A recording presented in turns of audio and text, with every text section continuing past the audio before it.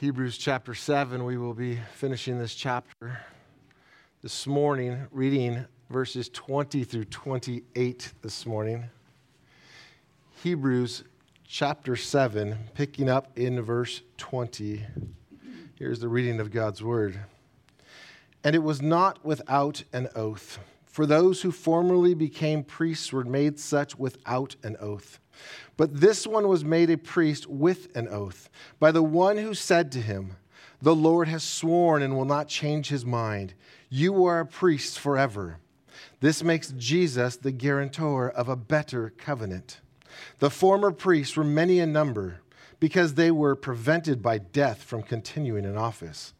But he holds his priesthood permanently, because he continues forever. Consequently, he is able to save to the uttermost those who draw near to God through him, since he always lives to make intercession for them. For it was indeed fitting that we should have such a high priest, holy, innocent, unstained, separated from sinners, and exalted above the heavens. He has no need, like those high priests, to offer sacrifices daily, first for his own sins and then for those of the people, since he did this once for all when he offered up himself. For the law appoints men in their weakness as high priests, but the word of the oath, which came later than the law, appoints a son who has been made perfect forever. Here ends the reading of God's holy, inspired, infallible, inerrant, and immutable word. Let's pray together. Father, we thank you for gifting us this time together this morning. Thank you for your Son, for your Spirit, and for your word. We pray that your Spirit would teach us your word as it reveals your Son to us. Father, we confess that our minds are often filled with things that have no eternal benefit. Help us, oh God, to fix our attention on eternal matters. We pray these things in the name of your Son, Jesus. Amen. Please be seated, beloved.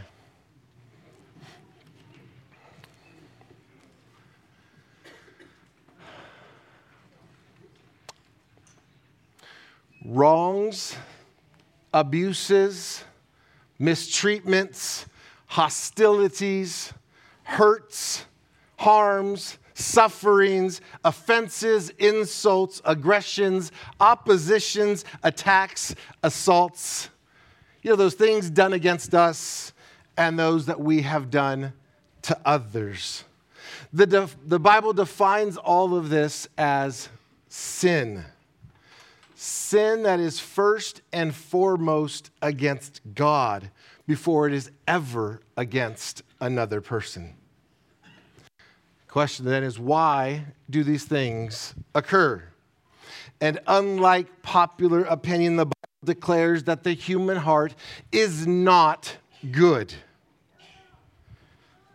And the Bible will say that the heart is deceitful above all things, and it's desperately sick. Who could understand it? And the Lord says that he searches the heart and he tests the mind to give every man according to his ways, according to the fruit of his deeds. It has been rightly said that the heart of the matter is that the heart is the matter. Make no mistake about it. God judges sin. He searches the hearts and he tests the mind and he gives every man according to his ways. And so we must be so careful not to excuse sin, not to minimize sin, not to justify sin, and not to misclassify sin. Secular psychology tries to explain sin through observation of behaviors. But secular psychology cannot do what God does. It cannot search the heart and test the mind. And thus, secular psychology promotes that the human heart is good, that people are good at their core.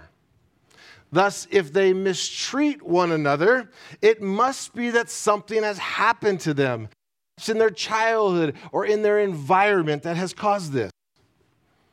And thus, the answer, according to them, would be therapy or reconditioning or some type of rehabilitation. They need to be restored in their minds back to having a good heart that they think they were born with. But there's a major problem here. The foundational assumption that they were working off of is flawed. And not just flawed, it is the complete opposite of the truth. But how do we know this, and how can I say that? Because God says so. Man's heart is deceitful and desperately sick. We are not in need of getting back to how it started when we were born. It started sick. And as a society, we can come up with many ways to justify and to excuse sin. One way is to reclassify sin as a dysfunction. But our reckless choices and our rebellion against God is not a symptom of a disease or a dysfunction. It is not a symptom from a rough childhood or a challenging environment. Psalm 14, quoted by the Apostle Paul in Romans 3, says that no one is good. No, not one. Why? Well, it has to do with our sin nature that is traced back to the Garden of Eden.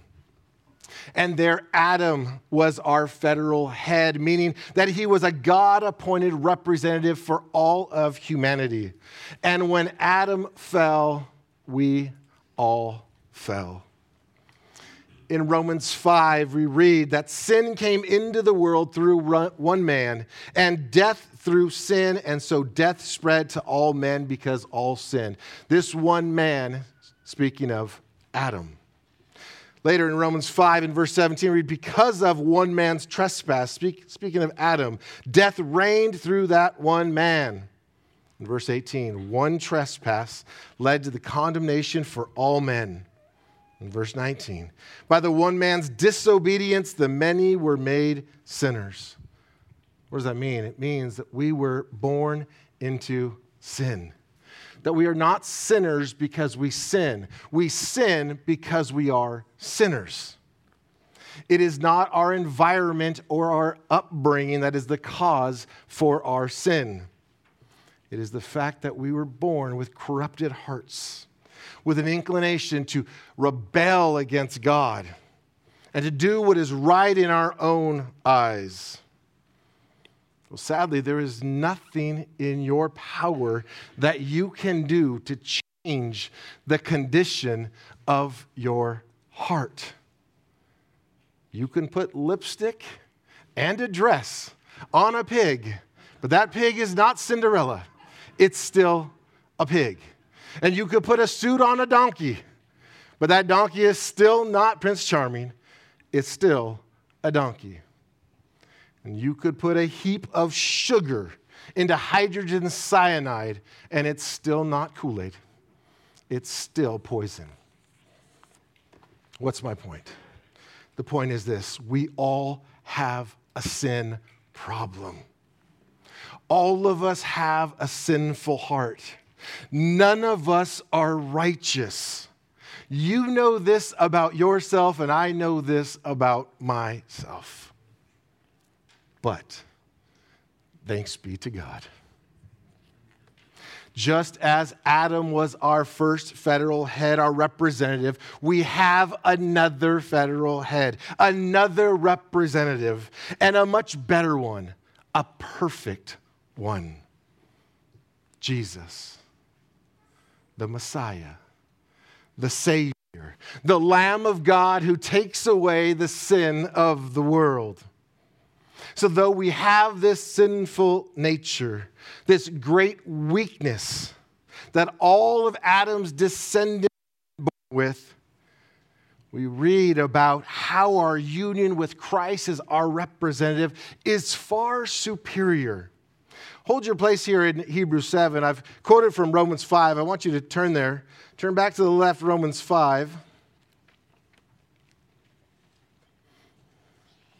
And as you are flipping to Romans 5, I've already read some of what is recorded there about our union in Adam.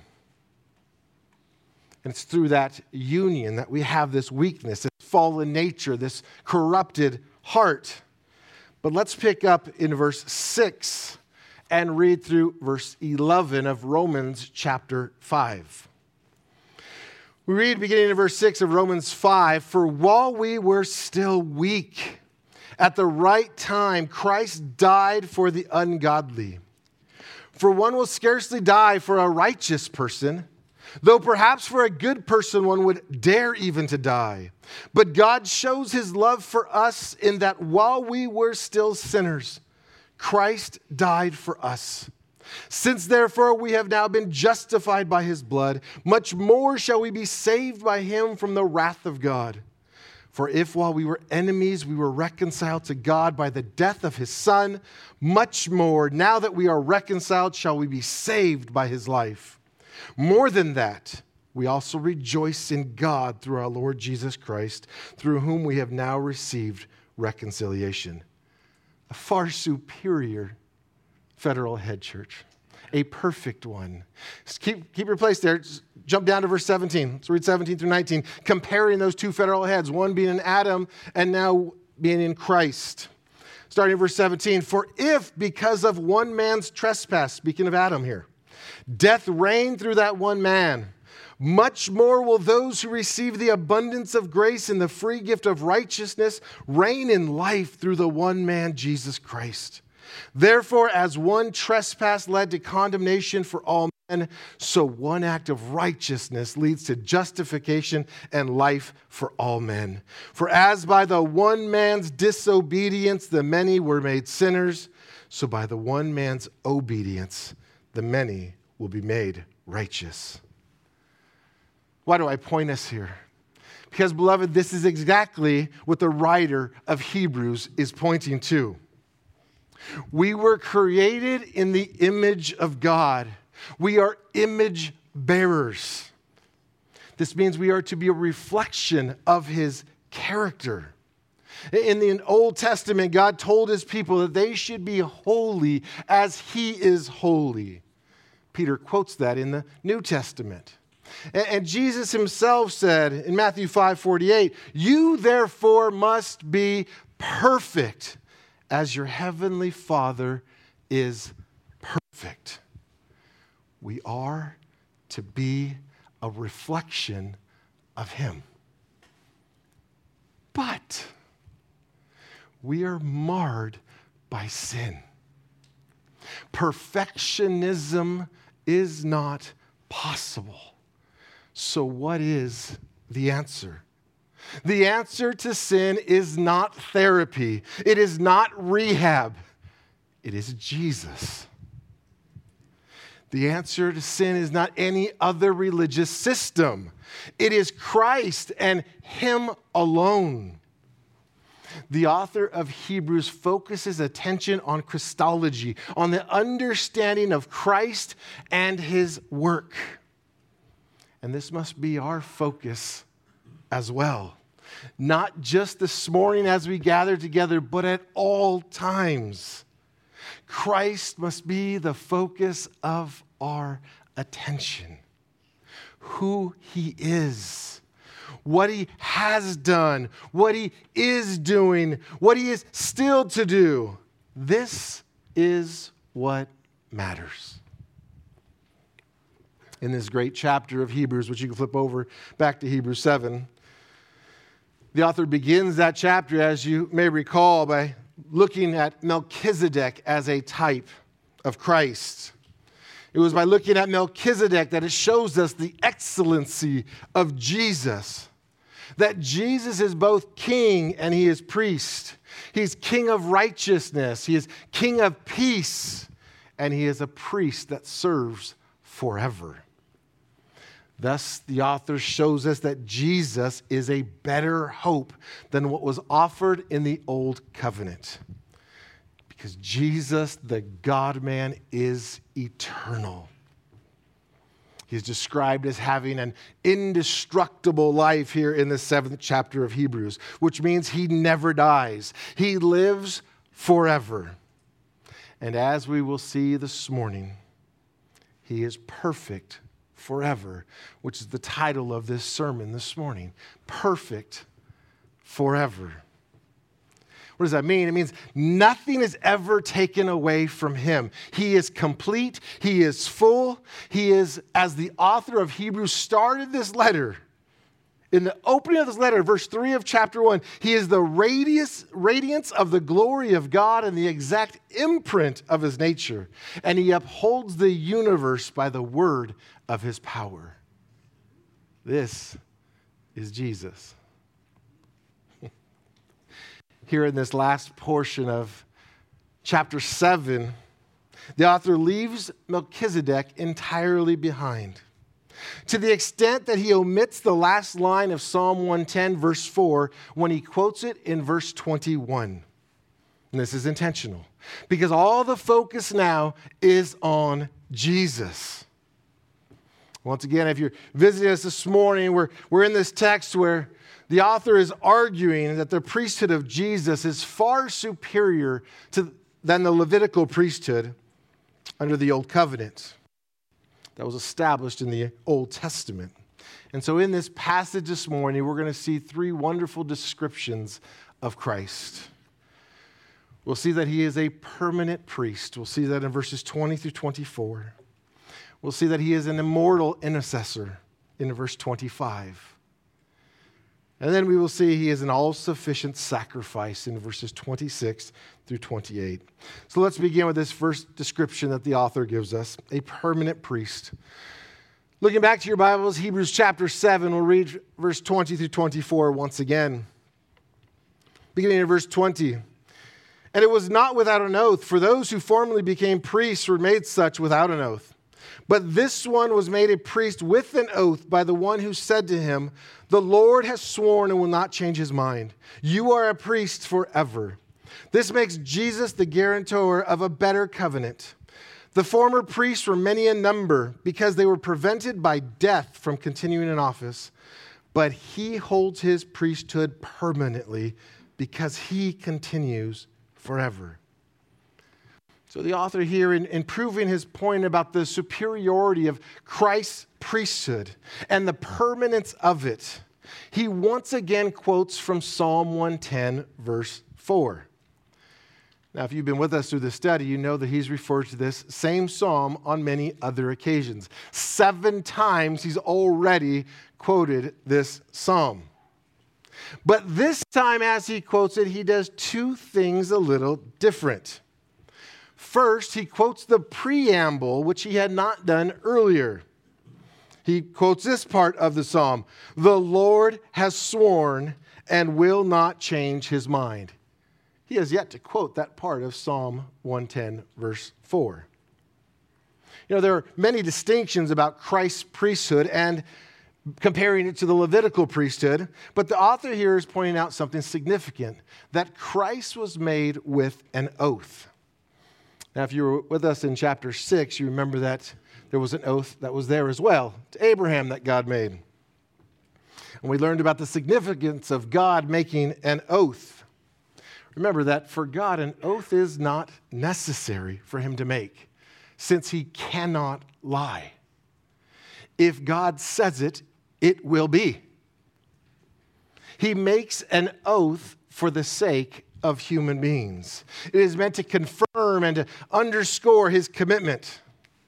And by making an oath and saying that Christ's priesthood was forever, Jesus' priesthood was designed to last. Whereas the Levitical priesthood was restricted to a certain period of time. The author here is not suggesting that the Levitical priesthood was contrary to God's will or God's intention. He is simply emphasizing that it was not intended to last. But the author here is very intentional in pointing out that the priesthood of Aaron was not instituted with an oath. Only Christ's was. And whatever is instituted with an oath can never change. Thus, he is a priest forever. The Levitical priests were appointed by divine appointment, but they did not enter their office by a divine oath. The Levitical priesthood only dealt with the shadows of the good things to come, and not with the very substance of the things. The morning and evening lambs did not take away sin. They only mirrored the great blood shedding of the Lamb of God, who takes away the sin of the world. The second thing the author does when he quotes Psalm 110, verse 4 here, is he leaves off the tail end about being after the order of Melchizedek. Again, he's being very intentional here. He has dealt with Melchizedek, pointing to Christ, and now he's saying all eyes on Christ. He's saying Jesus is priest forever. And since he has an eternal priesthood, look at verse 22 with me.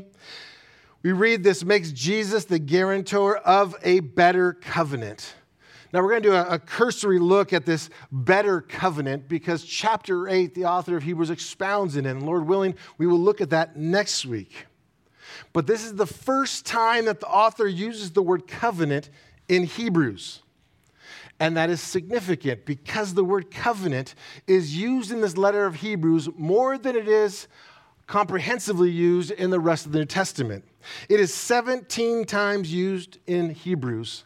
And in all of the New Testament combined, outside of Hebrews, it's only used 16 times. He has a point to make. And in verse 22 here, this is the first reference to the better covenant in Hebrews. And what he says about it is Jesus is stated as its guarantor. That's another interesting word. There's quite a few words here in Hebrews that are found nowhere else in the New Testament. Here's another one, only found here in Hebrews. This word guarantor, it describes a third party who accepts responsibility to secure another person's contractual or covenantal commitment, even at the risk of one's own property or life. Maybe to condense that a little bit, to put it a different way, it is one who agrees to undertake for another who is lacking in ability to discharge his own obligations. It is being a surety for somebody else. We see one example of this in the New Testament by the Apostle Paul.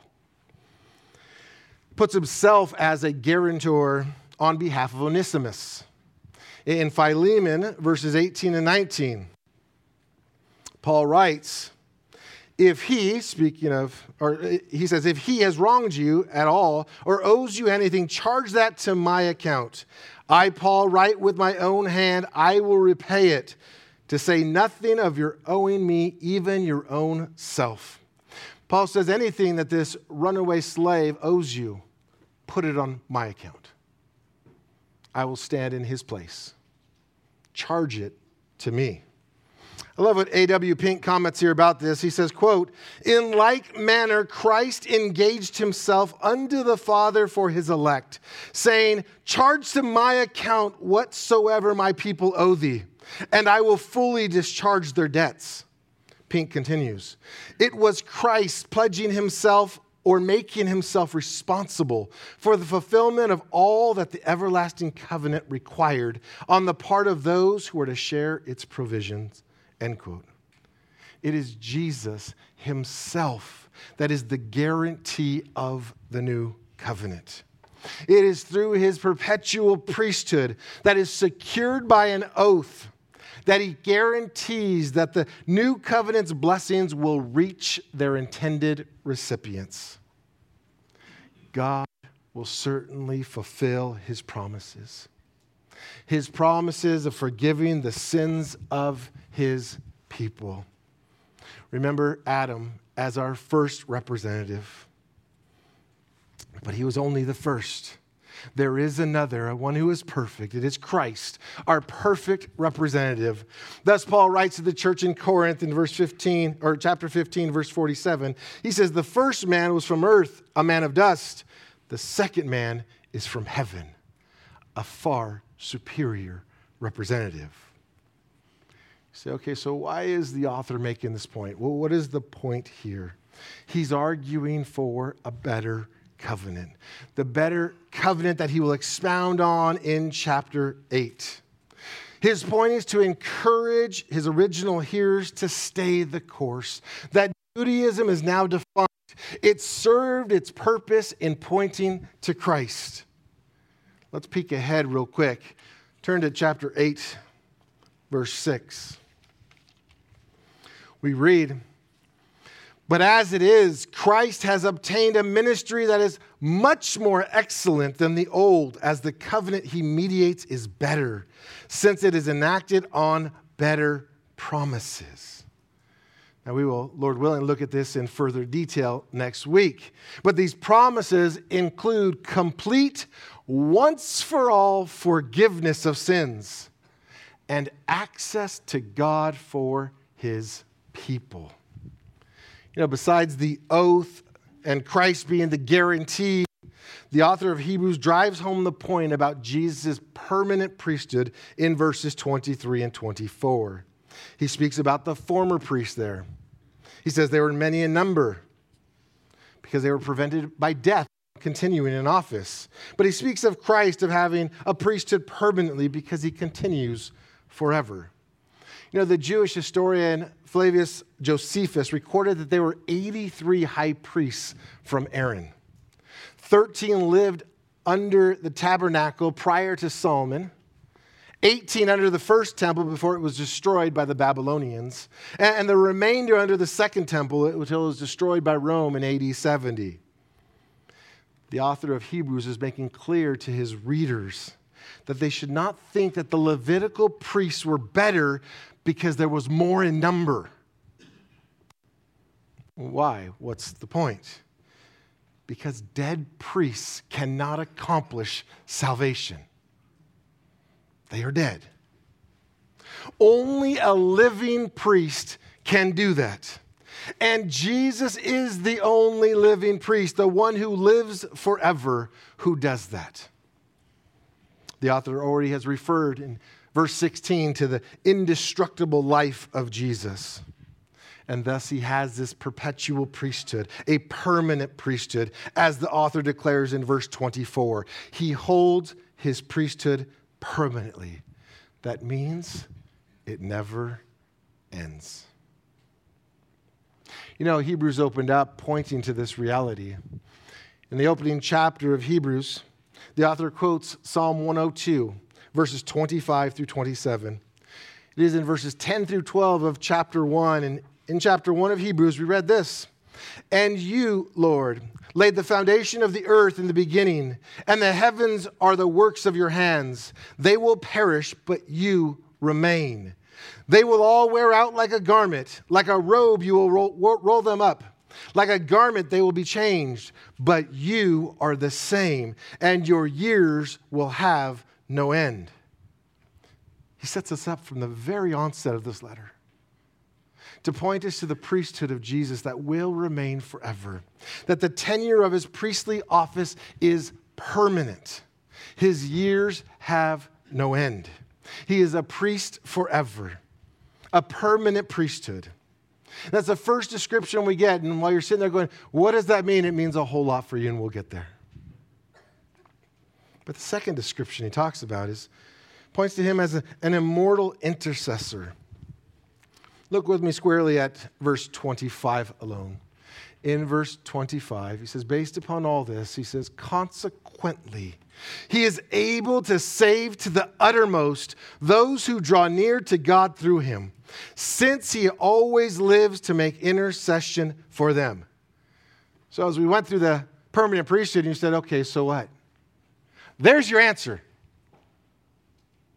Consequently, he is able to save to the uttermost. True salvation, the only true salvation that is afforded to mankind, comes via the priesthood of Christ Jesus. And we read in Matthew chapter 1, verse 21, said of Christ that he will save his people from their sins. In Galatians chapter 3, verse 13, we read, Christ redeemed us from the curse of the law. In 1 Thessalonians chapter 1, verse 10, we read that he delivers us from the wrath to come. It is Jesus alone that is able to save to the uttermost. To save to the uttermost means that Christ secures a complete, absolute, total, eternal salvation. It means he fully saves us. He doesn't begin a work and then says, go try to finish it on your own. He begins it and he finishes it. It is all Christ's work from beginning to end. We started with our sin problem. Since he saves to the uttermost. This means that no matter how heinous the sins that we have committed, whether they be murder, adultery, idolatry, or any form of lawlessness, that Christ is able to save us. To save us completely and to save us eternally. You know, it is the gospel of Jesus Christ that is the power for salvation for everyone who believes.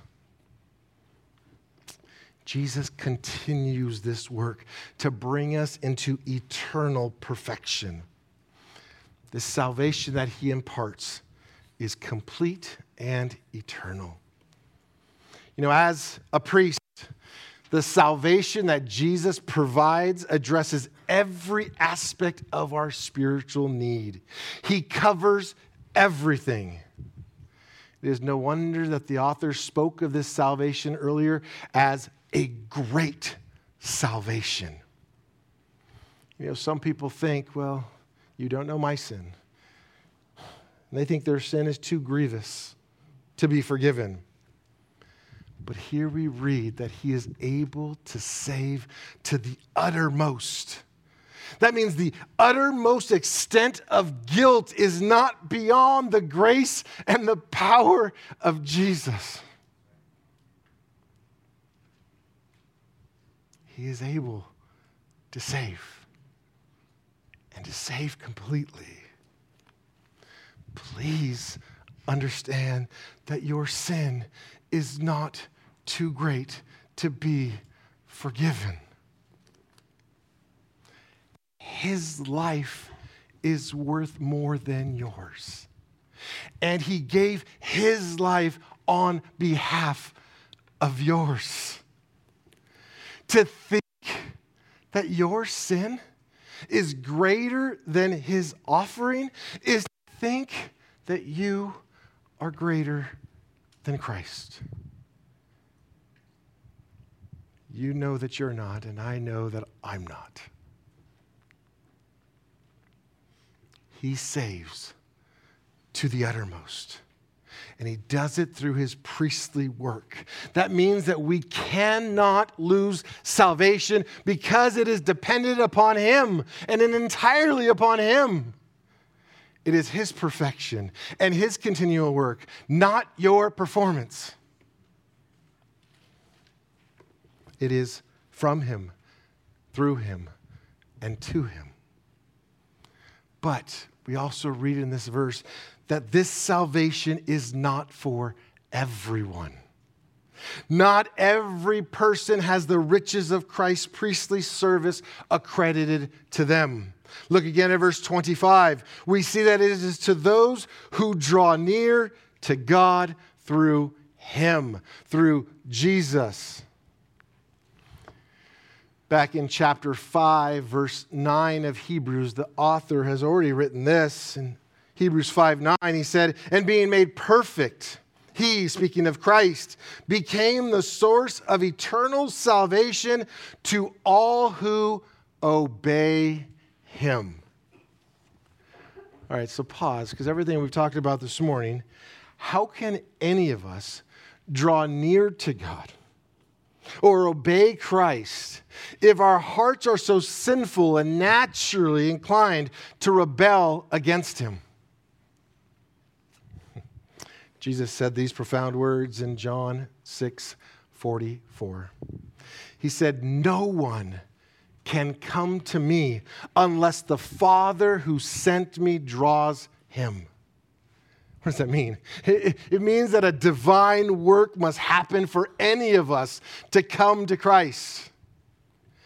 It means that God must do the work within us, that he must open up our blind eyes, that he must restore hearing to our deaf ears, that he must replace our heart of stone with a heart of flesh. He must regenerate us by his Spirit, give us new life. We read in Ezekiel 11:19, God said, I will give them one heart, and a new spirit I will put within them. I will remove their heart of stone from their flesh and give them a heart of flesh. This is the work of God. God alone saves us by granting us the ability to turn to Christ. You know, we must repent and we must believe, but both of these are gifts from God. You know, it is the Father who gifts the Son with a people that are his. In that same chapter of John chapter 6, in verses 37 through 39, Jesus said this. Listen, he said, all that the Father gives me will come to me. And whoever comes to me, I will never cast out. For I have come down from heaven not to do my own will, but the will of him who sent me. And this is the will of him who sent me, that I should lose nothing of all that he has given me, but raise it up on the last day. Well, what does that mean? It means this: Jesus saves to the uttermost. All who draw near to God through him, he saves. And he secures our salvation. He will lose nothing. There's great hope and joy and peace to know that his priestly work is what is used to draw me to salvation, to grant me salvation, to sustain salvation. He is the one that causes our faith to persevere. We see that in verse 25. Look at the end of verse 25. He always lives to make intercession for them. You know, in that glorious chapter of Isaiah 53, Isaiah prophesied that this would be the ongoing work of our Lord. In Isaiah 53, verse 12, we read, he poured out his soul to death and was numbered with the transgressors. Yet he bore the sin of many and makes intercession for the transgressors. You know, many Christians focus all their attention on the crucifixion, and for good reasons. Jesus did as Isaiah prophesied. He poured out his soul to death, and he bore the sin of many. It was upon that cross that the high priest Jesus offered himself as a perfect sacrifice. We'll talk about that more as we get through our third point this morning. But Isaiah also prophesied that our Lord would continually intercede for us. We read earlier from Romans. Who's to condemn? As the enemy of our soul tries to condemn us, we have one who stands between us and the Father. Our Lord Jesus, that his continual work is interceding for us, and it secures our salvation. And so not only did he die for us, he lives for us. On our behalf, he appears before the presence of God, constantly to intercede on our behalf. And what does it mean exactly to intercede? It means that our Lord Jesus Christ, in his perpetual priesthood, forever lives to be the advocate, the defender, the mediator, and the intercessor for his people. He continually defends us and represents us before the Father. This is what we read in our public reading this morning, Romans 8, 33 through 34. Who shall bring any charge against God's elect? It is God who justifies. Who is to condemn? Christ Jesus is the one who died. More than that, who was raised, who is at the right hand of God, who indeed is interceding for us. In his epistle of 1 John, John writes in the second chapter of 1 John, he says, "My little children, I'm not writing these things to you so that you may, I am writing these things to you so that you may not sin.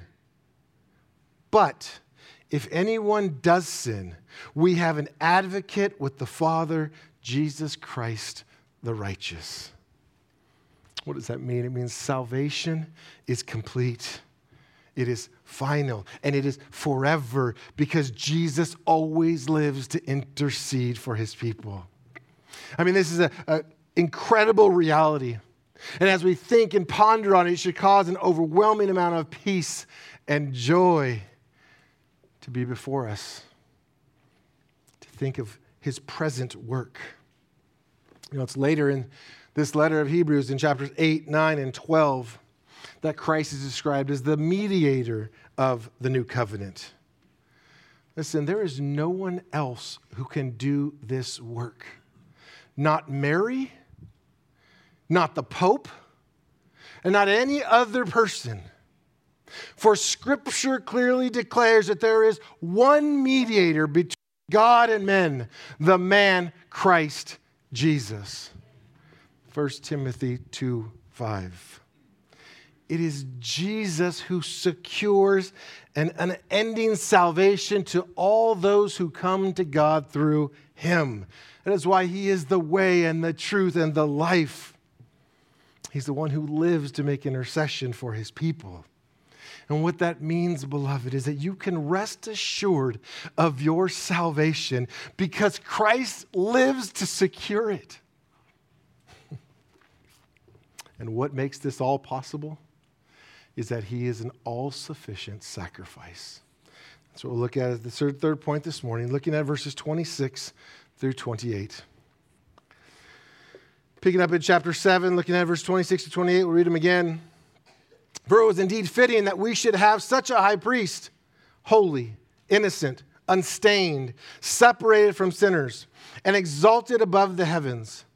He has no need, like those high priests, to offer sacrifices daily, first for his own sins and then for those of the people, since he did this once for all when he offered up himself.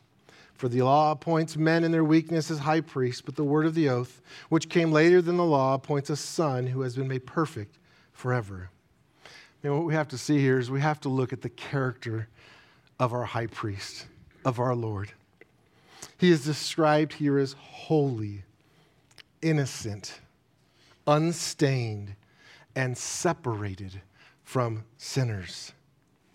The author intentionally puts these here because of the contrast between the character of the sinful earthly priests. This priest, Christ, is perfect. He has no need to offer sacrifices for himself, but rather offers himself as the sacrifice. But like those other earthly priests, he has been tempted in every way, yet without sin. The author declared this back in chapter 4, verse 15. He said, "For we do not have a high priest who is unable to sympathize with our weaknesses, but one who in every respect has been tempted as we are, yet without sin." Jesus is perfectly sinless. He is absent of any moral stain or any sort of defilement. And because he is the sinless priest who offered himself as an unstained sacrifice, we read that he is now exalted above the heavens, where he continues to serve as a priest forever. The fact that he is without stain or blemish, that is what qualifies him to offer himself, the once for all atoning sacrifice for the sins of others. And this is what the writer describes here in verse 27. In verse 27, he says, no need like those other high priests to offer sacrifice daily, first for his own sins, and then for those of the people, since he did this once for all when he offered up himself. Again, he's pointing to Jesus' priesthood is far superior to that of the Levitical priests. They had to offer sacrifices daily, and also first for their own sins. But Jesus' sacrifice of himself was once for all. The author of Hebrews expounds on this concept in chapter 9 and chapter 10. But I want us to peek ahead at chapter 10 real quick. Flip over a page or two to chapter 10. Hebrews chapter 10. Look with me at verse 12. Hebrews 10:12. But when Christ had offered for all time a single sacrifice for sins, he sat down at the right hand of God. 2 verses later, verse 14. For by a single offering, he has perfected for all time those who are being sanctified. He has done what? He has perfected them. Be perfect as your Father is perfect. Jesus has done this work. What we see here in Hebrews 10 is what we read earlier in Romans 5.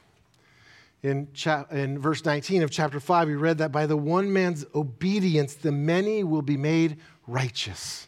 This is the work of Christ, that offering himself upon that cross cleared the debt from our sins and also granted us his righteousness. Oh, how his sacrifice was more than sufficient. We could say grace upon grace. As he comes to a close in this argument, the author now summarizes this argument in verse 28. He says, for the law appoints men in their weakness as high priests, but the word of the oath, which came later than the law, appoints a son who has been made perfect forever. You know, the Levitical priests, they were designated by law of genealogical descent, but the better priest was installed by a word of oath.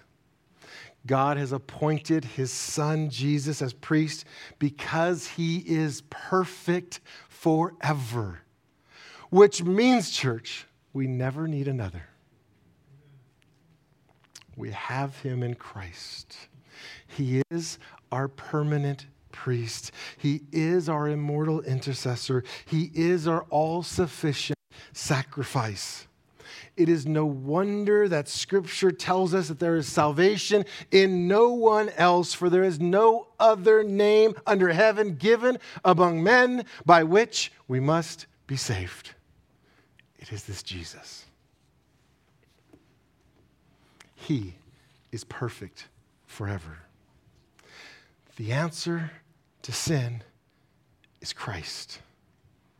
He paid for our sin in full, and he lives forever to defend us and to represent us before the Father. There is no other way to the Father. There is no other way to deal with sin. Try as you may, you will not be perfect. But Jesus is perfect forever. And we're to draw near to God through him. I want to close with a warning from Charles Spurgeon. Listen to the words of Spurgeon. He says this, quote, if you will not accept this Christ, there will never be another. And if you will not be saved by his redemption, you will never be redeemed at all. Let's bow our heads and reflect on what God has taught us this morning from his word.